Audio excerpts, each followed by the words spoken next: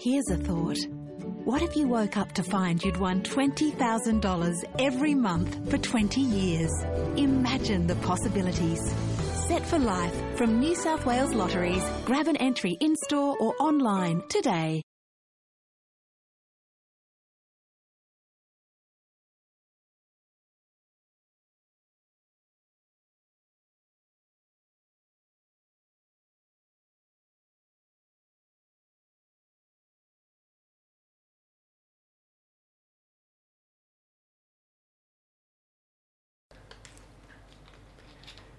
It's 2 wins in a row for the Brisbane Roar as they handed Perth Glory their first loss of the season. It moved them into the top 6 with their best performance of the year so far. Welcome to the Brisbane Football Review for another week. James Coughlin here to host again from the Switch 1197 studios, and I'm joined by football pundits Scott Owen and Adam Pace. Guys, have the Roar gotten their big loss to the Jets out of their system, judging by Sunday's performance? I'd say so, yeah. It was a very good performance on Sunday, wasn't it? Yeah, and Adam? It's looking pretty good all of a sudden. Two straight wins and in the top 6. Who would have thought? I know. See, I have to admit, I should start off with an apology. I'm usually right with these things. I picked a draw, and the Roar wound up winning, so... Did anyone pick a win last week or not? I don't think so. No, I went the loss. We've got to check this up. Yeah, I think one of these weeks in between the shows, we might have to start off going back and tallying all the picks and stuff and see how we're going. I know I'm on 0, so... Yeah, I know. And I was meant to be the positive one. You were. Anyway...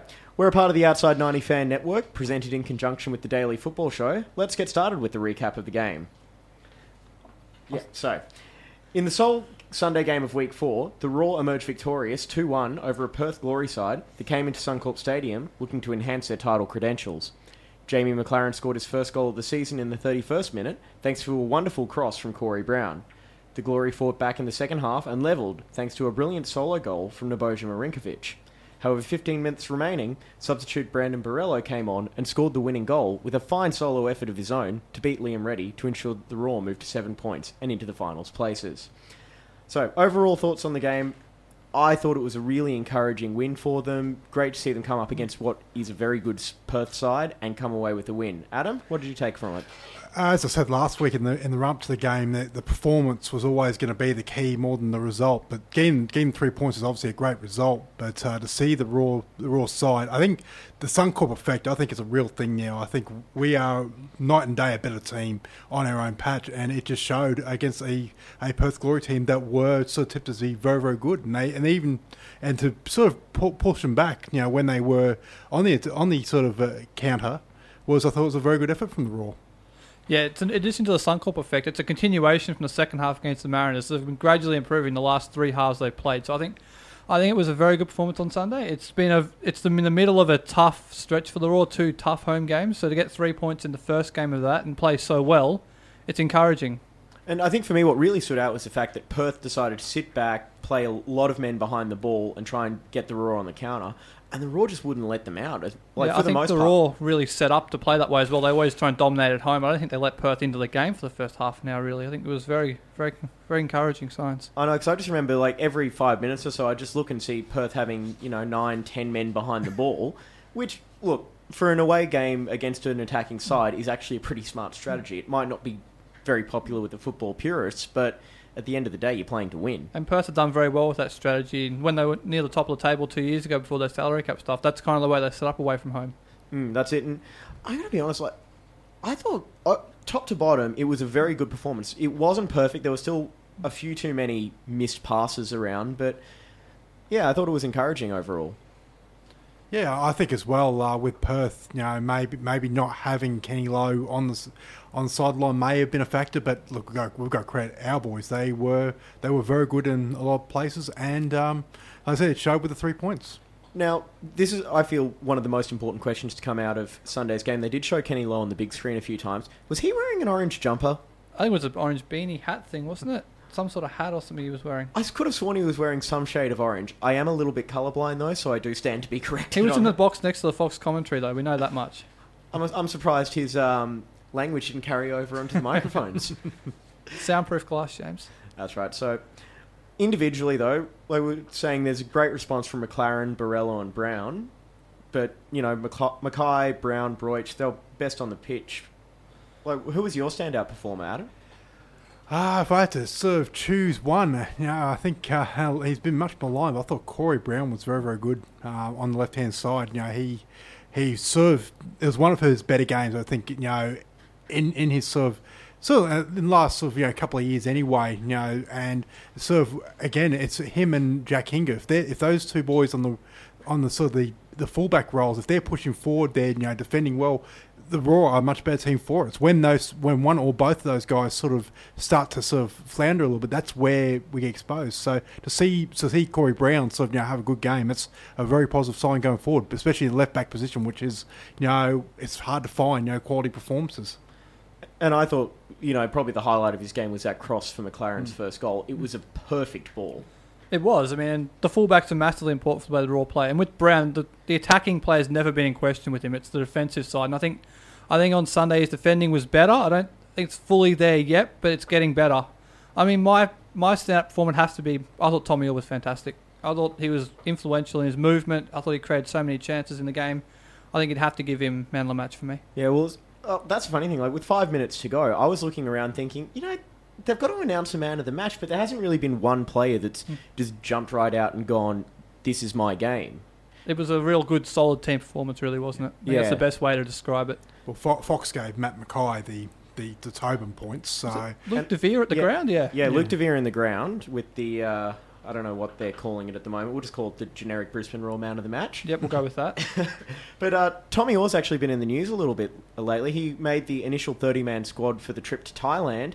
But this morning there was a little bit of bad news for him. He didn't quite make the cut. No, he didn't make the cut, but somebody else did, James. That's right. It was Jamie McLaren called in for an injured Tim Cahill. Yes. Was it injured or old? I'm not quite sure. Rested the word was rested, but yeah. Well, no offence to Thailand football, but if you are going to rest Tim Cahill for an away trip, I suppose Thailand is... He's been a bit part player in this campaign anyway, really. I mean, Tommy Urich started the last couple of games. Apu Giano's been involved, so maybe it could be just trying to find other options. And Gianu also out of that squad. So do you feel like McLaren might wind up getting He's got a good chance. Minutes? I didn't know Giano was out, so I think that's a good chance McLaren will be in then. I mean, I read that quite quickly today on my lunch breaks. Yeah, I'll believe you. I haven't seen the full squad. I saw McLaren was in. So, but if it's on the if internet, it's just Urich and McLaren, then it's got a good chance of playing. Yeah, that's it. I think I wouldn't be surprised to see Urich start, but with the way McLaren plays, they might even try and opt for a front two, which they have done in the past. They have done that, yes. But I'm sure we can talk more about the Socceroos. We'll get to that coming up. But yeah, McLaren on Sunday, he actually broke his duck for the season, and he was getting involved again. I thought he would have added a second, but really we can't nitpick what was a pretty good performance from him. He's still getting in the right positions to score goals, and eventually he'll continue to score goals. It's good to see him get one though for his confidence. Yeah, that's it. Now we'll keep talking about the attacking players. Thomas Broich, was this his best performance in a long time? I thought it was. I thought like I said, we have to take into account that he's a year older. He may be sort of starting to go over the hill. As they say. But look, I thought it was a very good performance. I think if we can get that out of him for a lot of the rest of the season, we'll be in a good shape. I think if he can do that for say 18, 19 of the rounds plus finals, I would be more than happy with that. And as we've said in other weeks, he's not expecting to play every minute of every game anymore, which in his mid-30s or whatever he is, I think that's going to be a real big asset to have. Yeah, we might not see him this weekend, but I thought when he moved central and Borello was on the right and Tommy Hill was on the left, I thought that was the best attacking combination we've seen so far this season. Well, Brandon Borello did come on, and I think it was for Brett Holman? Yeah, for Brett Holman. That's right. I was a bit out of it on Sunday, never mind me. Late cameo, winning goal. Is he the new Enrique? We'll find out soon, I think. We'll find out, but it was very good. He came off the bench again. He's been dropped a couple of times now and he's responded well each time, which is an encouraging sign for a young player. And I think that's an impressive show of maturity for a guy to get dropped and then just say, all right, well, I'm just going to come in and score a goal. You probably should have had a second, but look, we'll forgive him for that. You're allowed one. He's lucky he scored. Yeah, we'll just ignore that one. But I thought at the back, just one last thing I want to talk about with the defensive side. I don't really remember Perth having a shot on target beyond their goal. Did Michael Theo have a whole lot of saves to make? There's a couple of set pieces, but other than that, I didn't see too much either. I thought we were in control of the vast majority of the game. But I think as well, with Perth, I think that's going to be their bread and butter is the set pieces. Like the Marinkovic goal was just something that shot out of the blue, and that's just his brilliance. You expect that. But other than that, Glory I think they rely on set pieces. They rely on their height in the middle, and other than that, I think that maybe unless they can change something up, I think the teams are starting to wake up to that blueprint. Yeah, that's it. And if you can cut out the counter attack, it was a very nice shot for their goal, but it was a little bit of a scramble, hit and hope. But again, it was perfectly placed. So now the crowd on Sunday, 13,248. How do you think that goes for a total stadium attendance? Oh, it's about average for Perth, actually. I think if you look at the average crowds against Perth Glory, it's about average. I thought it was a good crowd. There were a lot more families there on Sunday. I think people took advantage of the opportunity to get on the field on Sunday.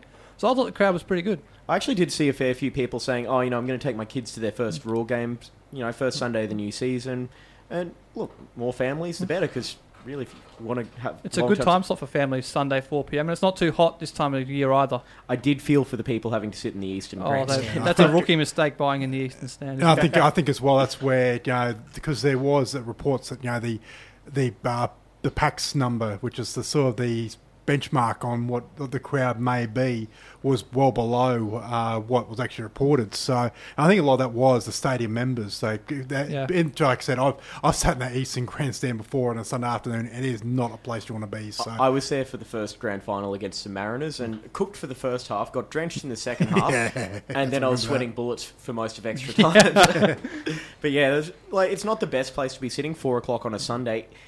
I know it's a 5 o'clock Sydney and Melbourne time kickoff, but 4 o'clock in Brisbane, not really all that great. And you saw in the second half, that lower block was in shade, and that might make for a better TV picture if you actually have that filled up a little bit more. So, I don't know, maybe if they move it to a 5 o'clock local time kickoff. Then they've got to push shootout back. You can't have it at 7 if you kick off it there. Yeah, doesn't true. work. Shootout at 7, shootout at 8. You never know. 8-pace shootout? But something you mentioned before, Adam, was talking about the home record of the Raw under John Aloisi. It's a really impressive thing. Have you got the numbers with you? Yeah. Since John Aloisi took over, 16 games, 13 wins, 2 draws, and 1 defeat. And that 1 defeat was against Adelaide last year. So I was at 4-1. That was that game where it was shocking. I was glad I didn't. Enrique chucked a bit of a simulation dive in there for our goal. I remember that now. Yeah, he got... I will say in his defence, he got clipped, but that wouldn't have knocked over a toddler. It was by his own feet, though. Well, yeah. It didn't say who clipped him. And that was also, as well, to credit the eventual champions, that was in the middle of their huge run. So from memory, Bruce Jude scored a phenomenal goal. He did. He actually has a habit of scoring some of them. I miss watching him play. It is Fortress Suncorp, though, to Adam's point at the moment under John Aloisi. Yeah, it is, and which is funny because for the first 5 years they couldn't win at home. Sat through a few of those. More than enough. Well, I'll be interested to see what happens with the crowds this year, especially for those Sunday afternoon games, because it was a really nice day on Sunday, and all I was thinking was, man, would have loved to have gone for an afternoon swim, but, I'll be interested to see the crowd on Friday night, actually, with obviously the Tim Cahill factor, potentially. Yes, the Tim Cahill team in Melbourne. Tim Cahill, sponsored by Tim Cahill, presented by Tim Cahill, in association with Tim Cahill. Well, he should draw a big crowd up here, at least. I'll be interested to see what sort of crowd turns up on a Friday night to see his team play. Well, we'll get onto that in our final segment where we preview the game. We're going to take a little bit of a break now and come back with our news and reviews segment. This is the Brisbane Football Review. You're listening to the Brisbane Football Review, powered by Outside90.com.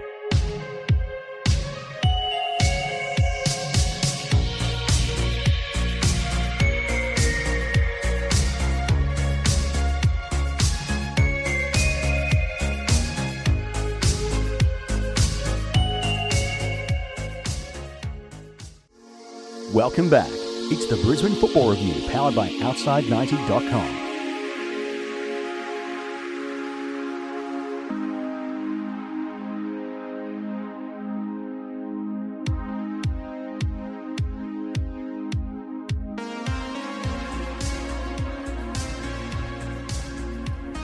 And welcome back to segment 2 for episode 5 of the Brisbane Football Review. We're here in the Switch 1197 studios for the Outside 90 Fan Network. Guys, how have we made it to episode 5?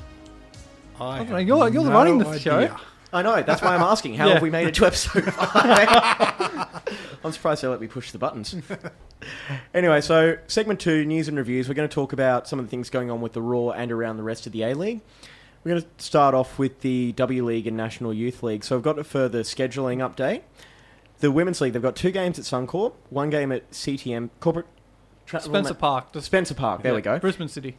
Yep, 3 games at AJ Kelly Field at Redcliffe. Dunmore Park not available due to pitch suitability. Yeah, went past it on the train on Sunday on the way in. It's got potholes and sand. It's not up to standard. It hasn't recovered Suncorp? from the season.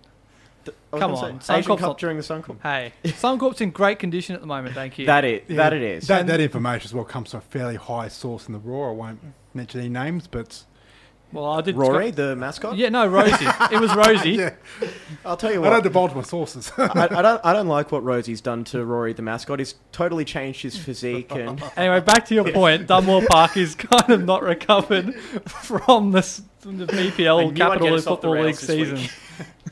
Yeah, so I'm guessing they'd have to organise, pitch maintenance and whatnot.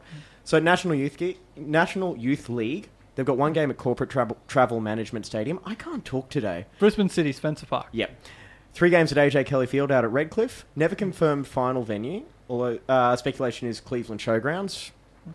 That's just what we're hearing. That's Adam's notes. It's his week to put the rundown together. I'll throw you under the bus. Thanks for that. Yeah, I was going to say, I think I see the tyre tracks up your back there. I think it really dug the knife in. Yeah, but look, I think that was a logical place. Would have been Cleveland. But me being a Northsider, that I am happy about. That's not a Cleveland. Do you mean like the Youth League Grand Final?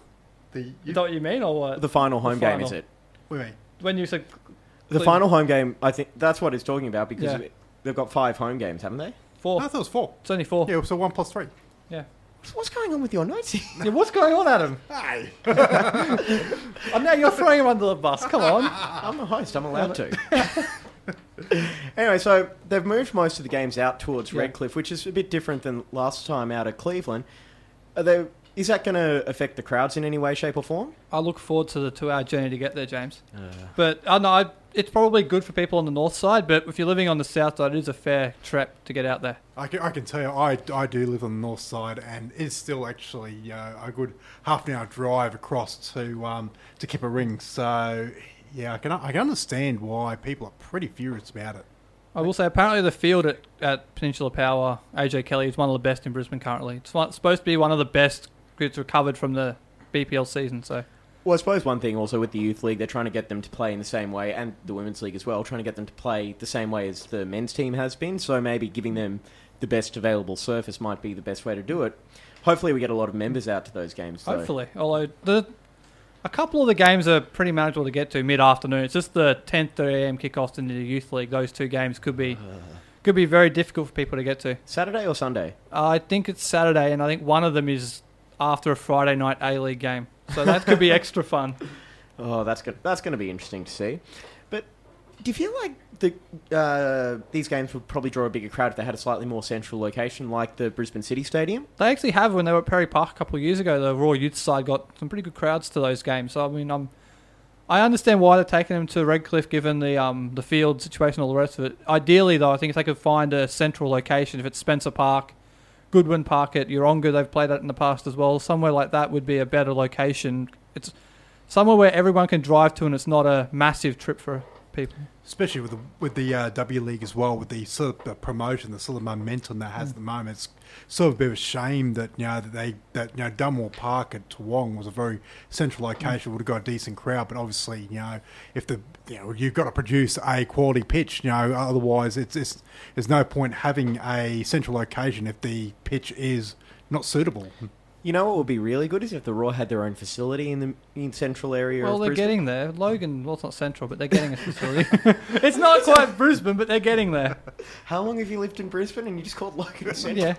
Well, come on, it's not that far. It's no further away than Redcliffe is, anyway. True. Anyway, let's move on. So, weekend recap. Melbourne City played Adelaide, Newcastle had Sydney, Sydney Wanderers and the Mariners, and the Victory played Wellington. So let's start with the Friday night game. Melbourne City 2, Adelaide 1.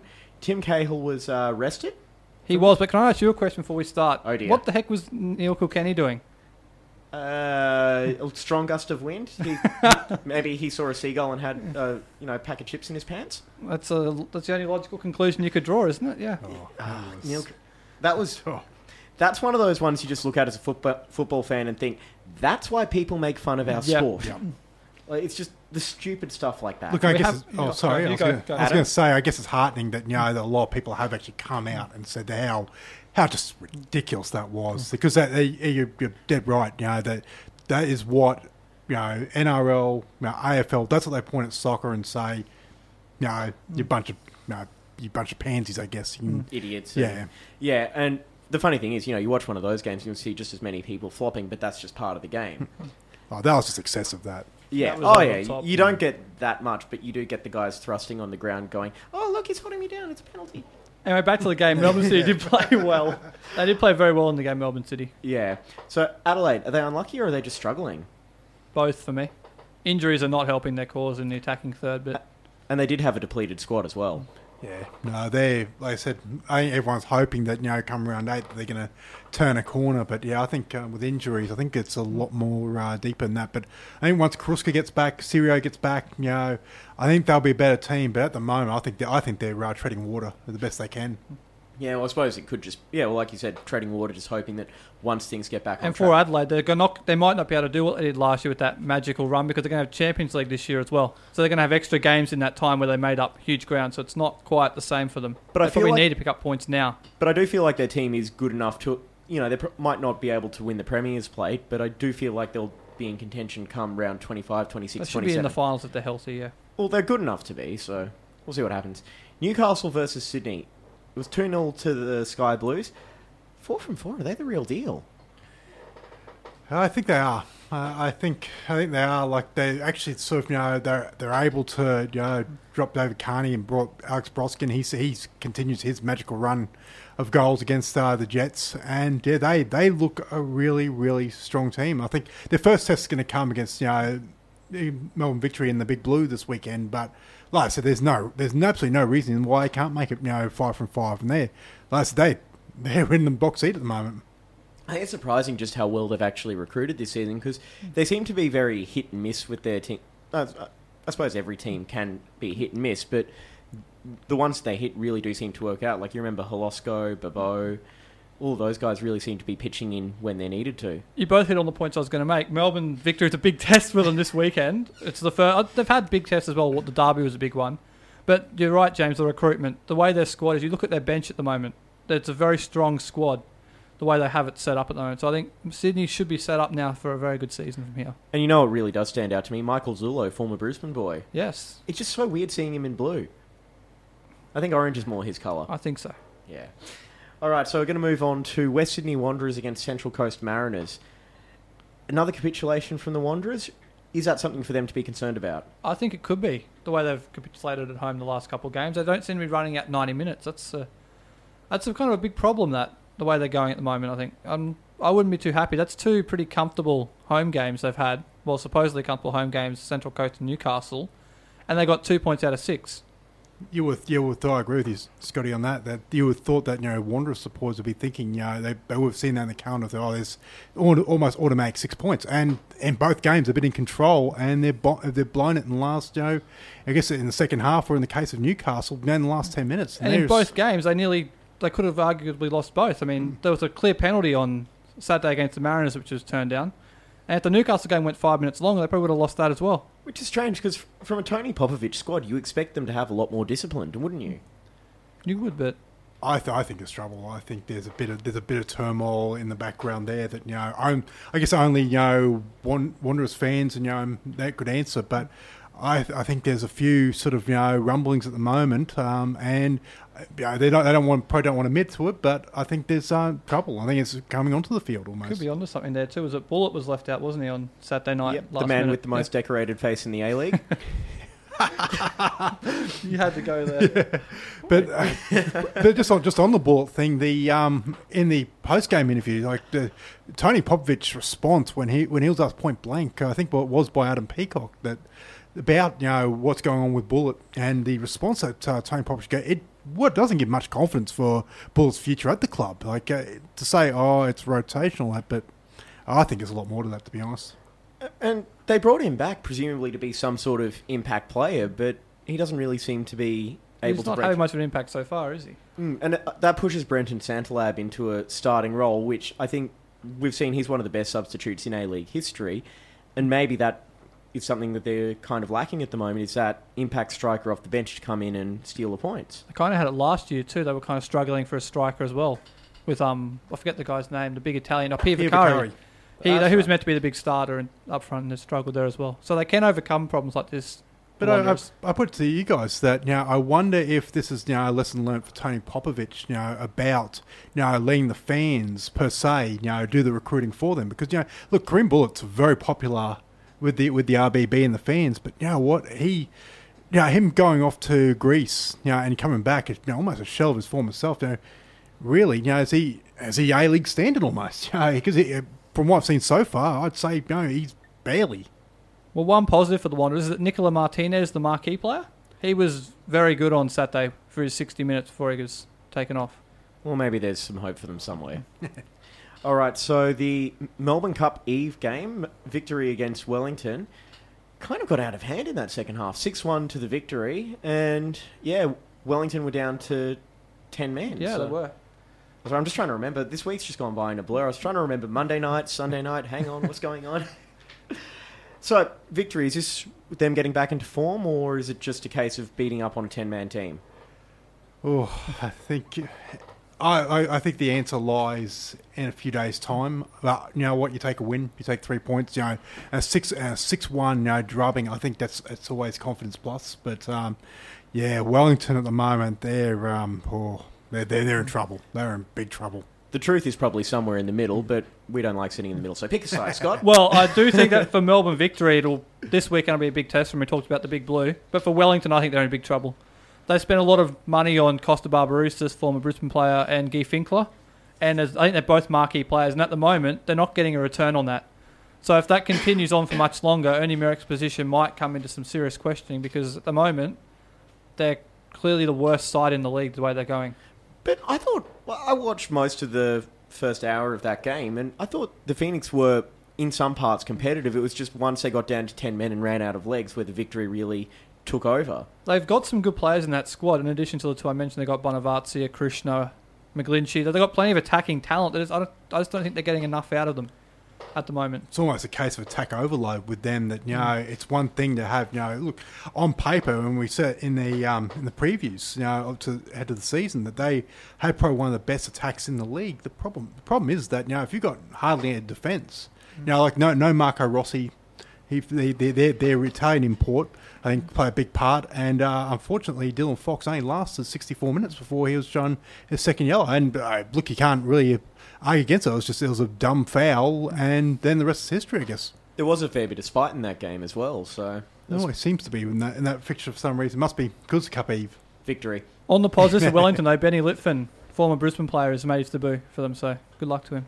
Yeah, best of luck to Ben Lifton. So we've got a couple of other headlines to touch on very quickly. We had the Socceroos 23-man squad announced, all cut, McLaren added. So we are going to be missing a player in that... Adelaide away. That's it, November 11th, Adelaide away.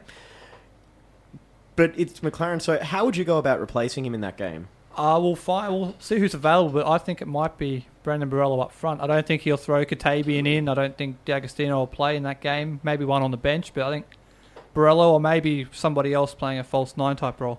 Yeah, I was actually going to say, I actually think maybe Dimi Petrados, in that sort of just as a temporary position. But yeah, I think false 9 might be the way to go. But I think the one thing that we agree on is the fact that I don't think it's going to be a young player that's going to start up front. I think it's going to be sort of a augmented sort of lineup for that game. But just playing devil's advocate here, the introduction of Katabian in the last couple of games as a substitute for the last few minutes, do you feel like that might be something sort of preparing him to play extended minutes as the season goes on? Possibly. It could be, but I just think that for this game, Aloisi seems to prefer experience. I think up front he's going to want someone proven goal scorer. I think it'll be Borello or, as Adam said, Petrados. I think if this game was at Suncorp, I think then I'd say, yeah, look, the chances of of a young player starting like what happened last season is a possibility. But I think on the road, I think you need that experience. I think you need that sort of thing. And I don't think especially in Adelaide, despite having a good record there, I think it'd be a case of let's try and get a point, and if we nick 3, then you beauty. And on the road, we've mentioned the home form's very good. The away form under Willis has not been so good. I don't think he's going to take too many chances away from home. Fair enough. Now, one last thing. The Yoshi ad campaign. Oh, no. Blame Adam, he put it in. Well, we had to talk about it. Yeah, so Yoshi announced his decision on which A-League team he was going to follow. So a boy from Sydney, I believe it is, made the totally logical decision of following Melbourne City. And he was there on Friday as well, in the crowd next to Tim Cahill. So Was there actually a wall separating Yoshi and no, Tim they're next to Cahill? each other, weren't they? No, I thought there was actually a part. I think actually Tim Cahill had one box and they parked Yoshi next to him. And I there's don't a know. wall. I swear there was. I have to go back and look at the vision on that. But We've got a conspiracy theory here. oh no, I just think it's just all I planning. love a good conspiracy theory. Go ahead. Oh, don't we all? Yeah. Are we so glad it's over? Yes, I am glad it's over. It's been a very effective campaign, though. I think it was In fairness to brilliantly the FFA, designed it's one. done well. Oh look, it's come through a lot of ridicule. If you've seen some of the memes that in the lead up, was absolutely hilarious. Some of them, a few were a bit off target, but at the end of the day, I think I guess in this day and age, if people are talking about it, and people are mimicking it and whatnot, that's not a bad thing. So I think the overall sort of campaign has been a good one. I just think they should listen to the people. Those memes that I mentioned, though, they did get some good cut through in the winter finals. That was their grand final week, and those memes got some good cut through. So I think FFA would be quietly pleased with the way this campaign's worked for them. And I suppose the one thing to consider is the FFA aren't trying to direct traffic to any one club in particular. They're just thinking more eyes on the game. Doesn't matter where it's coming from. Just get more eyes on the game with the upcoming TV deal. To Adam's point, though, the will of the people, there was a poll on the A-League website voting for which team you should support. Everyone voted for the Mariners. Yeah, You but should be supporting the Mariners. Come on, the will of the people. But is Yeah, that just well, like yeah. I was going to say, is that like a Premier League poll where Arsenal always wins it? It's the only thing. Well, it's the only thing. You beat me to it. Hey, I'm an Arsenal fan. I'm allowed to make those jokes. But anyway, so that's going to do it for segment 2. I think we had a bit of fun with that. Yeah, it was good. We'll be back with segment 3, talking about the Raw's W League campaign. This is Brisbane Football Review. You're listening to the Brisbane Football Review, powered by Outside90.com.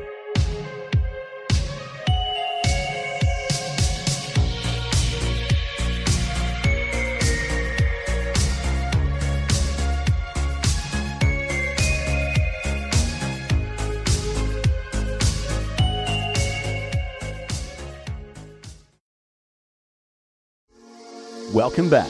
It's the Brisbane Football Review, powered by Outside90.com.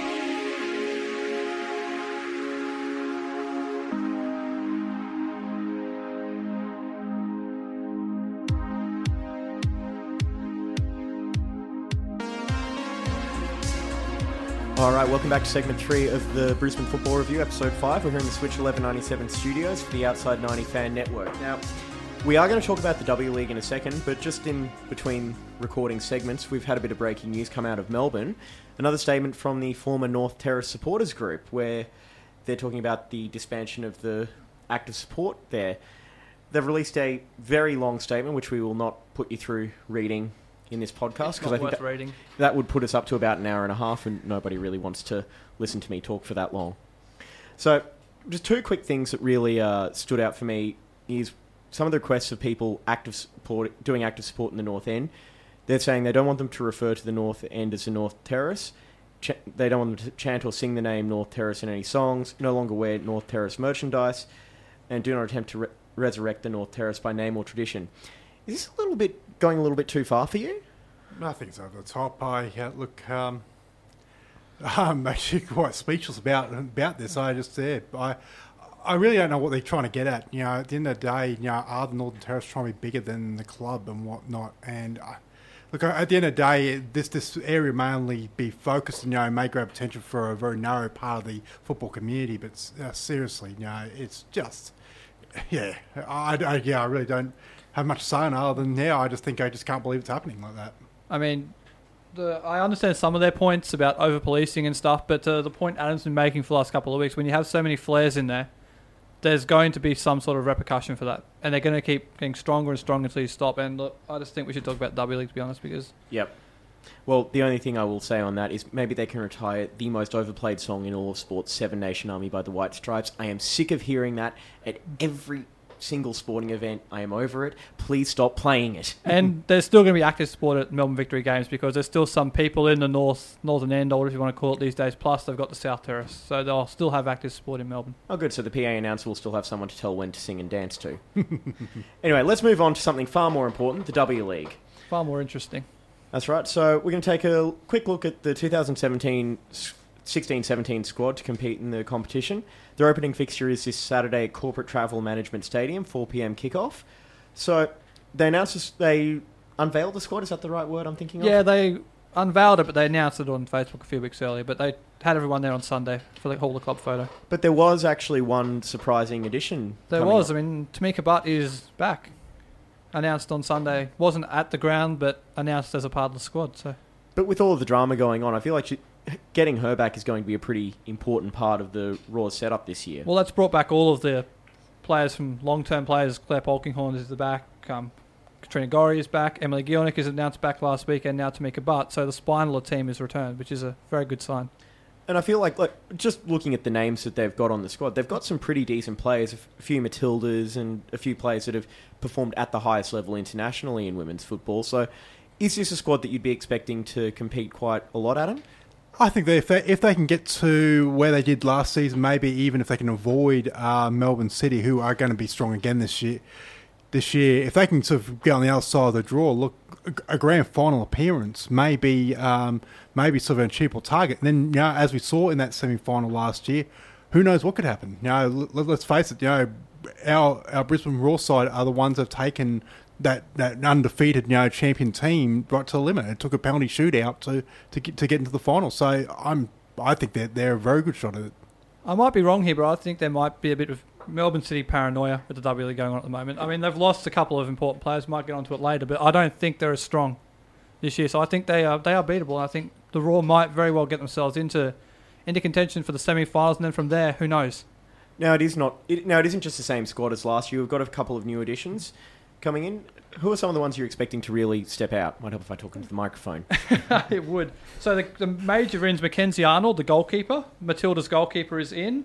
We talked about this last week. Nina Frosing-Pedersen, the Danish experienced defender, is in to bolster the defence. Maddie Evans, the midfielder from Orlando Pride. And Sonny Franco will come in to boost the attack, formerly of Raw last year at Sydney FC. I just wanted you to read Nina Frosing-Pedersen. I think you said it better than I did anyway. But Yeah, good. Yes, as we all know, reading's not my strong suit. But then again, neither's talking today. So, I think Sonny Franco will be interested to see how she goes. I think it's a very, I guess if you can project a starting lineup and she'd be in, I think it's a very well balanced squad. I'd say, and I think, and assume that injuries don't play a part. I think that starting 11, I think it will go a long way, and I think Sonny Franco, coming back to Queensland, I think will play a good part in that. And I think experience away from the Raw may have sort of done wonders. Well, and it is a stronger squad as well. If you look at it, Mackenzie Arnold's an upgrade over Hayley Kottmeyer as well. I mean, Pedersen will be a good upgrade in defence. I mean, the other losses, there's not too many. There are a few players who stepped up, like Gabe Marzano, Ruth Blackburn last year as well, but no real big names have left. And they've added very nicely to the squad, so they should be better than what they were last year. Well, I think one thing that jumps out to me is you've got probably more than 11 players who are capable of starting for an extended period of time, which, as we were talking about with the A-League squad, that's what you want to see, is have a bit of depth in there. And while the season isn't as long as... It does appear to be more depth this year, so yeah. Well, with the A-League, even though the W-League season isn't as long as the A-League season, they've got some pretty annoying kickoff times. A lot of their games will be earlier in the day, so it might wear on the players a little bit more, because I can't imagine running around at 2 o'clock in a December afternoon in Brisbane, can you? It's not fun. Unless you absolutely have to do it. Or even kick off at 1 p.m. For in the case of the double headers.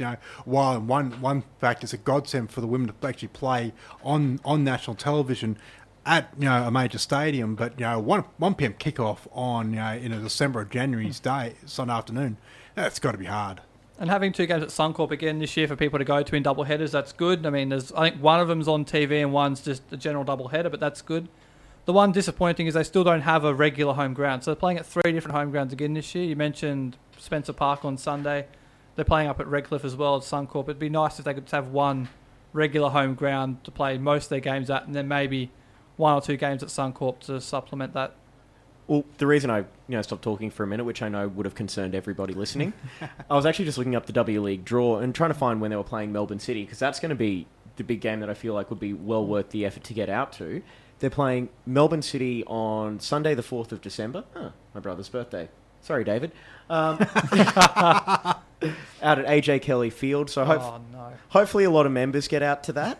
And What time's it starting, do you know? 4 p.m. Oh, good. That's a reasonable time to get up there. And have a nice dinner out by the water or something as well. Something like that. Geez, it's nice, Redcliffe. We might have to do a Brisbane Football Review meet up out there or something. Anyway, so one other change has been the coach. Mel Andretta has come in replacing Belinda Wilson. I've heard of Mel Andretta, no offence to her. But do you feel like she might be able to change things up a little bit, bring in something new to keep them focused? It's hard to say. I mean, I don't think any of us know much about Andretta, unfortunately, but I do know that she was a part of the QAS setup, I believe. Might have been the assistant last year, but haven't really seen any of her teams play, so it's hard to gauge what to expect on this, unfortunately. Yeah, I think with her, I think it's more of a case of sort of a legacy almost. Like I said, I can't really see it. Like I said, we haven't seen much yet, so it'll only be a matter of time before it sort of reveals itself. But it still is Belinda Wilson's team to a point. A lot of the recruiting was by her. Like obviously at the end of the day, the core of that side has carried for many years now. So I don't think we can expect too much change. Maybe, and I guess the jury is out on whether it was a good move or not for to bring Mel Andretta into the coaching role. But even just having a fresh voice for the squad to listen to might just give them some sort of fresh motivation and think, we're doing this differently now. Let's see what difference it brings in. All right, so Melbourne City, they're the defending champions. They had a perfect season last year, something unbelievable, no matter what sport you're in. You were talking about how they're vulnerable this year. Do you feel like the Roar women can challenge them for honours this season? Not just the Roar women. I think the traditional paths, if I can spit it out, of Canberra United and Sydney FC, they'll be up there as well with the Roar and Melbourne City. I think that'll be the top 4, and I think any one of those 4 sides on their day will be able to win it. I think Melbourne City, they're missing Lisa Devanna amongst others, so I do think that they are beatable, and they won't go unbeaten again. They may win the grand final, but they won't be unbeaten. And they'll be well challenged by a few teams, I think. Yeah, no, I tend to agree. They may not be the juggernaut that they were last year. Like that was a side that just showed up, and it's almost intimidating seeing the team lineups. But look, I still think they're a very good team. They still got a number of their stars back. You did mention that no Lisa Devanna this year, but just Fishlock's back. A couple others as well that really drove that team. So they're obviously the clear standout favourites. But you're right. I was looking at some of the squads. Canberra United, they look like they've built up again. They're as you say, they're traditionally strong in the women's. And Sydney FC also seem to be always there and about. So I think that's probably the 4 we're looking at. Adelaide United, they made a couple of interesting signings, like Monica, who's Brazilian international. She's in the side, and you never really notice with Perth what they can produce. So that's what I was going to say. Perth might be the outsider to upset that top 4, but I do think it'll be Melbourne, Sydney, Brisbane, and Canberra. I got to be honest, I'm excited for this W League season to start, and they actually had a pretty major announcement yesterday. It's going to be broadcast in the US through the ESPN family of networks as well. That's very good. I mean, I think it's the second biggest women's league in the world now. I think something like that, isn't it? So it's very good that it's. And there's so many players coming from the end of the Women's League in America over to the W League in the off-season, which is good. Yeah, no, because like I said, you take a name like Maddie Evans, who, I guess hardly anyone outside the real sort of true, football fans would know, but, she's almost, a known name in sort of in their competition over there, the NASL. So having those sort of players come out, it's only going to boost our W League sort of standard and I guess reputation. That's got to be a good thing. And to Adam's point, there does seem to be a high standard of foreigner in the W League this year as well, which should encourage better football as well. Well, that's certainly something to look forward to. So the W League season kicks off this weekend. Try and get out to some of the games if you can. It's going to be a really entertaining product to follow this year. We're going to come back with segment 4 and look ahead to the Melbourne City game this weekend. This is the Brisbane Football Review. You're listening to the Brisbane Football Review, powered by Outside90.com.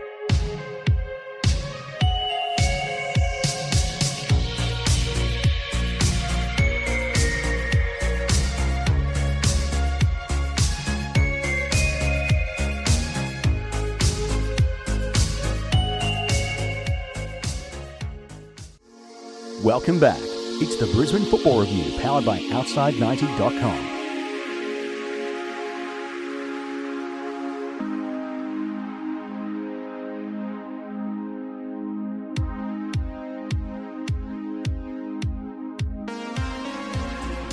And welcome back to the final section of the Brisbane Football Review. It's James, Scott and Adam here to look ahead to Friday night's game between the Roar and Melbourne City at Suncorp Stadium. 6:50pm kickoff. But before we do that, Scott, how can people get in contact with us? Okay, so you can contact us on Facebook at facebook.com/Brisbane Football Review, on Twitter at twitter.com/Raw Review. Our podcast is available on both iTunes and Audio Boom. You can obviously we're on Switch 1197, and you can contact us on Fridays after the game at the King Wally statue for fan camps, James. That's right, we'll be interviewing people after the game, and I'd love to get some of our listeners' thoughts on Tim Cahill. So just look for me, I'll be the short guy looking very uncomfortable with the microphone. But that's probably just because I'll be ready to go to bed. But yeah, we had good luck with our fan cams the first time we did it after the season opener against Victory, so I'd love to get some people down there coming on camera and having a bit of a drunken rant. It's always good. Love a good drunken rant. As opposed to the sober rants we do every time we record. How do you know we're sober? Well, I assume. I am, but I kind of have to be. I work with kids. Anyway, some stats between the clubs. Scott? Okay, so they've played 18 times. Brisbane have won 7. City have won 8, and there's been 3 draws, but at Suncorp it's 6 wins to 2 to Brisbane Roar. And the second one being a draw. It's also the Roar's 150th game at Suncorp Stadium, so some sort of milestone, I guess. It is. I wonder if they'll present the stadium with some sort of commemorative plaque. Well, there's been so many good memories at Suncorp, hasn't there? So. Oh, look, for me, you can't go past that Mariners Grand Final. That was unbelievable. There's been so many to count. We'd be here for 2 hours going through them, I think. Well, just quickly, what have you got for your favourite memory? Was it Mariners? I've been writing about this week, actually, for something on the BFR website, so I'll give it a cheeky plug. But I can't split the 3 grand finals. I really can't. They're all special in their unique way. So outside of them, the semi-final against Victory last year was amazing, and then you've got the 7-1 and Luke Bratton winning the Premier's Plate with that Thunderbolt. And the first game back after the floods as well. There's so many, and you can even go back to the very first game back in 2005. I agree with you. A lot of those ones. One that actually sticks out to my mind for a long time was a Boxing Day around about 2000 and... I know where you're going with this. No, 10? I think 2010. It was absolutely teeming down with rain all night. Yes. And the one thing I always remember with that is, in the height of banter, I think the best banner that's ever been produced by a support club with the fans is the banner, Scotty. I think you. I can't claim credit for it, but it was the old RCC or River City crew, and it was a arrow pointed at the beach, calling Queensland shame. That was brilliant. And it was absolutely brilliant, I have to say. Yeah, one of the best. Like I said, but other than that, 7-1 and the 3 grand finals as well are up there. 150 games down at Suncorp. It's who would have thought? And just to clarify, I will give credit to the people who actually made it. I didn't make it. I was just involved in the unveiling of it, but it was fantastic. Yeah, it was a lot of fun to see that. The funny thing I remember about that game is I had to stop it with about 10 minutes to go and remark the loss. That's right. That was a fun night, that. And they didn't even make it to the full-time whistle. No. But, that was a good game, actually. That was, I think, the last home one there until... Yeah. But it was the last home game before That was the pretty floods. much the last game, yeah. And then they had to move a couple after... Yeah, it went underwater. So, anyway, Friday night. Tim Cahill effect. Let's start off with that because we have to. It's the 2016-17 A-League season sponsored by Tim Cahill. Yep. Yeah, so how far we cross at you? Yeah, so he missed last week's game for management reasons, and by that we mean Tim Cahill management, not John Van Skip management. What are we expecting to see from him Friday night, assuming he plays? Well, I was going to say that, and if you tied him with the Socceroos announcement, it's one thing for him to be rested and not be selected for the Socceroos, but does that also cast a doubt on whether he plays? On Friday night. Look, to be honest, I hope he does. But you know what? There is that that nagging sort of thought, thinking, there's going to be hopefully 20,000 there on Friday night, whether we like it or not. A lot of them are going to be there solely for Tim Cahill. I think he'll play. I mean, there were 2 games back to back, pretty close together for Melbourne City with FFA Cup. So I do understand why he didn't play on Friday. I do think he'll play, and I do think there'll be a big crowd there for him because if you think about it, Tim Cahill hasn't played a great deal of football in Brisbane. Obviously, it was the 2 Asian Cup games and the FFA Cup earlier this year, but before that, there's only a handful of World Cup qualifiers that the Socceroos have played here that Cahill has actually featured in. So there's not been too many opportunities for people to go and see him. And remember the last time he was at Suncorp Stadium as well in the Socceroos. So Asian Cup. yes. He'll be getting a slightly different reception on Just Friday a- night. yeah. He will be, yeah. Like that's one thing that I really am interested to see is what sort of reaction he gets from the crowd, because I think everyone's going to be going, one of Australia's greatest footballers. It's fantastic to see him. Now, I hope your shots all go wide towards the corner flag. It's one of those things where people boo, but they kind of boo out of a bit of respect. I think for a lot of people it will be that. For some it'll just be they don't like him because they might be fans of Liverpool and don't like him because it's Everton days, something like that. But I do think there'll probably be a bit of boos towards him, but I don't think it's going to be anything too crazy. Well, that's one thing I was saying on the Daily Football Show a couple of months ago when he was here for the FFA Cup. It was a very surreal feeling in the crowd where everyone was just sort of sitting there going, oh, we kind of like Cahill, but we don't want him to win. Yeah, but hard to work out how you respond to it. I think it'll be the same on Friday. See, I wouldn't be surprised. I remember when Alessandro Del Piero came and he scored 2 pretty phenomenal goals. I remember one where he left Michael Theo sitting on his backside and he just went straight past him. So I wonder if it'll be that same sort of, okay, you all are just that good. Well, word to the wise to the den, and it's funny you bring that up about that Del Piero goal, was that they were actually chanting, what a waste of money, before he put that rocket past Theo. So, look, I'd hope that they don't try and chant that as well at Tim Cahill, otherwise it may be another 40 yards bomb. I hope they do. He doesn't Oh, score look, maybe 40-yard it is. bombs often, though. So I don't think he'll replicate the Del Piero thing. But Yeah, that was Brett Holman's job for the Socceroos. maybe he'll put the 40-yard bomb in from this week. Well, just as a quick sort of, I suppose, guessing game, what are you expecting for crowd numbers? 18. Yeah, I must say, probably, I reckon about 19.5. I think 20 might be. We've got to remember Friday nights as well, even though it'll be a very different sort of demographic of crowd from Sunday. I still think Friday night is a very, very difficult sort of time slot for the Raw. I say if this game had been Saturday night, I'd say, hands down, you'll get 23,000. But Friday night, in Brisbane is always, a hard sell, even with, the biggest, selling marketing tool that the FFA have got at the moment. That's Tim Cahill. The kickoff time doesn't really work for people. I mean, 6:50. If it was 7:30 kickoff, it'd be a much better option. Thank you, daylight savings. Yes. But that's one thing that I'm thinking, because I finish work at 5 o'clock, so I've got to go home, get changed, make myself look presentable for the fan cams after the game, so I don't look like a hobo again, like I did last year. And then, get out to the stadium. And that's a pretty big rush job for me. And that's when I'm finishing 10 minutes from home. Imagine the people who've got to, maybe catch a train, get back, and then get to the stadium. For me, it's a 45-minute drive to Suncorp. That's if I drive and park near the ground. So legally, of course. Yeah, absolutely. And because this is a free-to-air game as well on the Friday night, if you don't have Foxtel, you can still watch the game. So some people in your position might not make that effort to go into the ground if they're not getting home late and all the rest of it. What wouldn't surprise me is if you see maybe a few more football fans in some of the local establishments.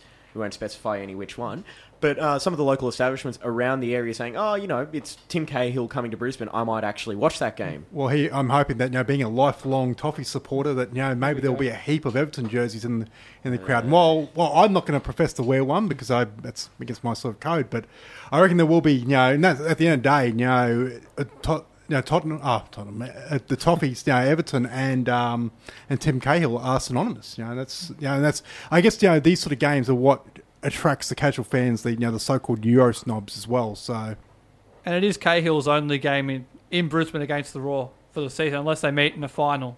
Saves me having to look that up. Thank you. You're welcome. All right, so let's look at this from a Brisbane Raw perspective. Let's say Cahill starts. How do you mark him? Do you double team him with North and maybe Christensen? I mean, they've played Barisha, they've played Keogh. I think they'll be fine. The question is how do you mark Melbourne City, not just Cahill, because they've got so many threats all over the field. Yeah, that was actually what I was That's the problem. And if you focus on Cahill and Fornaroli, Brandan will get you off, Kamau will get you off, or even Bratton or somebody else will get you. Even former Brisbane boy Luke Bratton, who's done a pretty fantastic job pulling strings from he the base has. of midfield, which is something we've seen him do in person. Yeah, it's interesting actually. I thought, if we were talking about Socceroos selections before, that's like someone I thought was a little bit unlucky was Luke Bratton, and I just wonder whether he'll take out any little frustration he had on his former club on Friday night. The reception he gets could be interesting as well, because That's- this is his man. first game back. I mean, there was the situation of him leaving in difficult times. I believe he said something along the lines of he wouldn't play for another A-League club, and here he is. So Yeah. hopefully Yeah. they don't boo him. I'm sick of booing former players. Although some We just people, respect them for what they did for the club and move on. some people earned it, like say Yeah. Mitch Nichols or Barisha, but Yes, but I don't want to see. no, I feel like Bratton Bratton's one of those guys you kind of look at and say, he's earned the right not to be booed. Although in the case of Cahill, I say give him hell. Yeah. But how you shut down Melbourne City is going to be very interesting. Well, I feel like it's actually going to be an all-in effort. Like, I wouldn't be surprised to see Jamie McLaren really trying to close down Bratton when he gets the ball.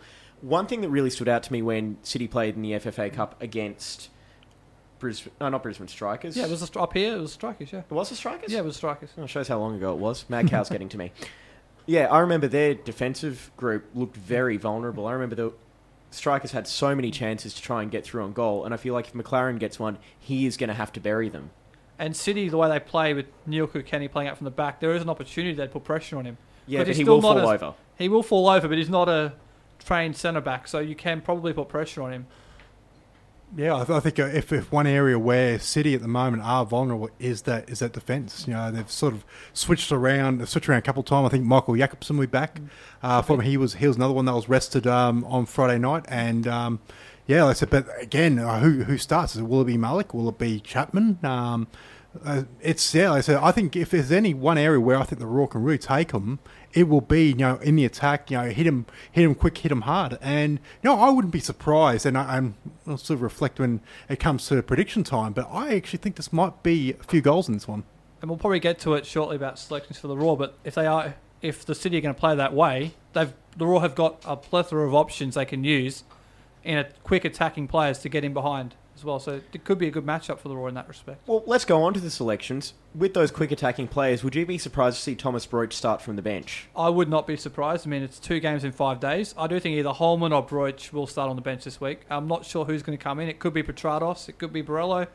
I doubt it'll be Arana, but it'll probably be one of the 3 coming in to just freshen things up a little bit, because I think 2 games in 5 days, you might need to do that. I guess that's the disadvantage of recording on a Wednesday, is that we don't know exactly what, because it seems to be a bit ridiculous almost the Petra situation, where it seems to be he's a week away, but he was a week away 3 weeks ago. So, and his inclusion will really sort of change the way that the Roar will set up. And as well, we talk about if they can get in behind the City defence, it could be a winning sort of move almost. Well, it's been like that in the past with the Roar as well. I think Luke De Vere was 2 weeks away for the whole of last year, apparently. That's it. All right, so let's get on to the prediction. Actually, just before we do that, quick public service announcement. You are not allowed on the pitch at Suncorp Stadium this Friday night. It was so fun, though. So please nobody run on this time. It was... It was good, giving everyone the chance to get on the pitch, and hopefully they do it again at some point this season. Do we know what the punishment that the lag got for the Melbourne Victory incursion? I'm not sure, but it is a good tradition. Central Coast Mariners membership. Come on, you can't say that. Well, I just did. So. I also am not planning to go to Gosford anytime soon, and if I do, I'm very sorry. They're going to fire that cannon at you. You keep that up. I'd rather get the sauce bottle, personally. All right, so predictions for this Friday night. Adam, we'll start with you. I'm going a 3-3 draw. Didn't I say that last week? No, I didn't. No, I did. I did. I'll say a 1-1 draw, a little more circumspect. 3-1 Brisbane. Okay. Ever the optimist. Although, as I said, 3-3 draw last week, so maybe focus on those Let's two hope guys' someone's picks. recording these predictions. Yeah, let's hope this recording the final segment works again. Oh, yes, we're not going through that again. No more technical gremlins from the idiot pushing the buttons. That is me before anyone thinks I'm throwing some poor producer under the bus. Well, All right, so that's going to be it for this episode. It actually turned into quite a long one, but it's was. been a lot of fun. Time flies when you're having fun. Yep. So we'll be back next week. Hopefully we'll see some of you guys Friday night for the fan cams at the Wally Lewis statue. Come down and speak to us. It'll be good. Yeah, we'll be there with the camera, and we will see you guys next week. Well, we'll talk to you guys next week anyway. Thanks for listening, and see you later.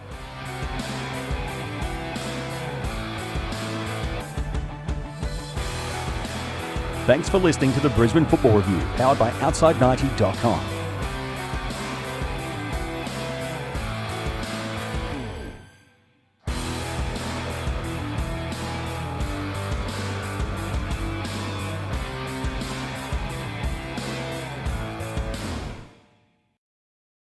Here's a thought. What if you woke up to find you'd won $20,000 every month for 20 years? Imagine the possibilities. Set for life from New South Wales Lotteries. Grab an entry in-store or online today.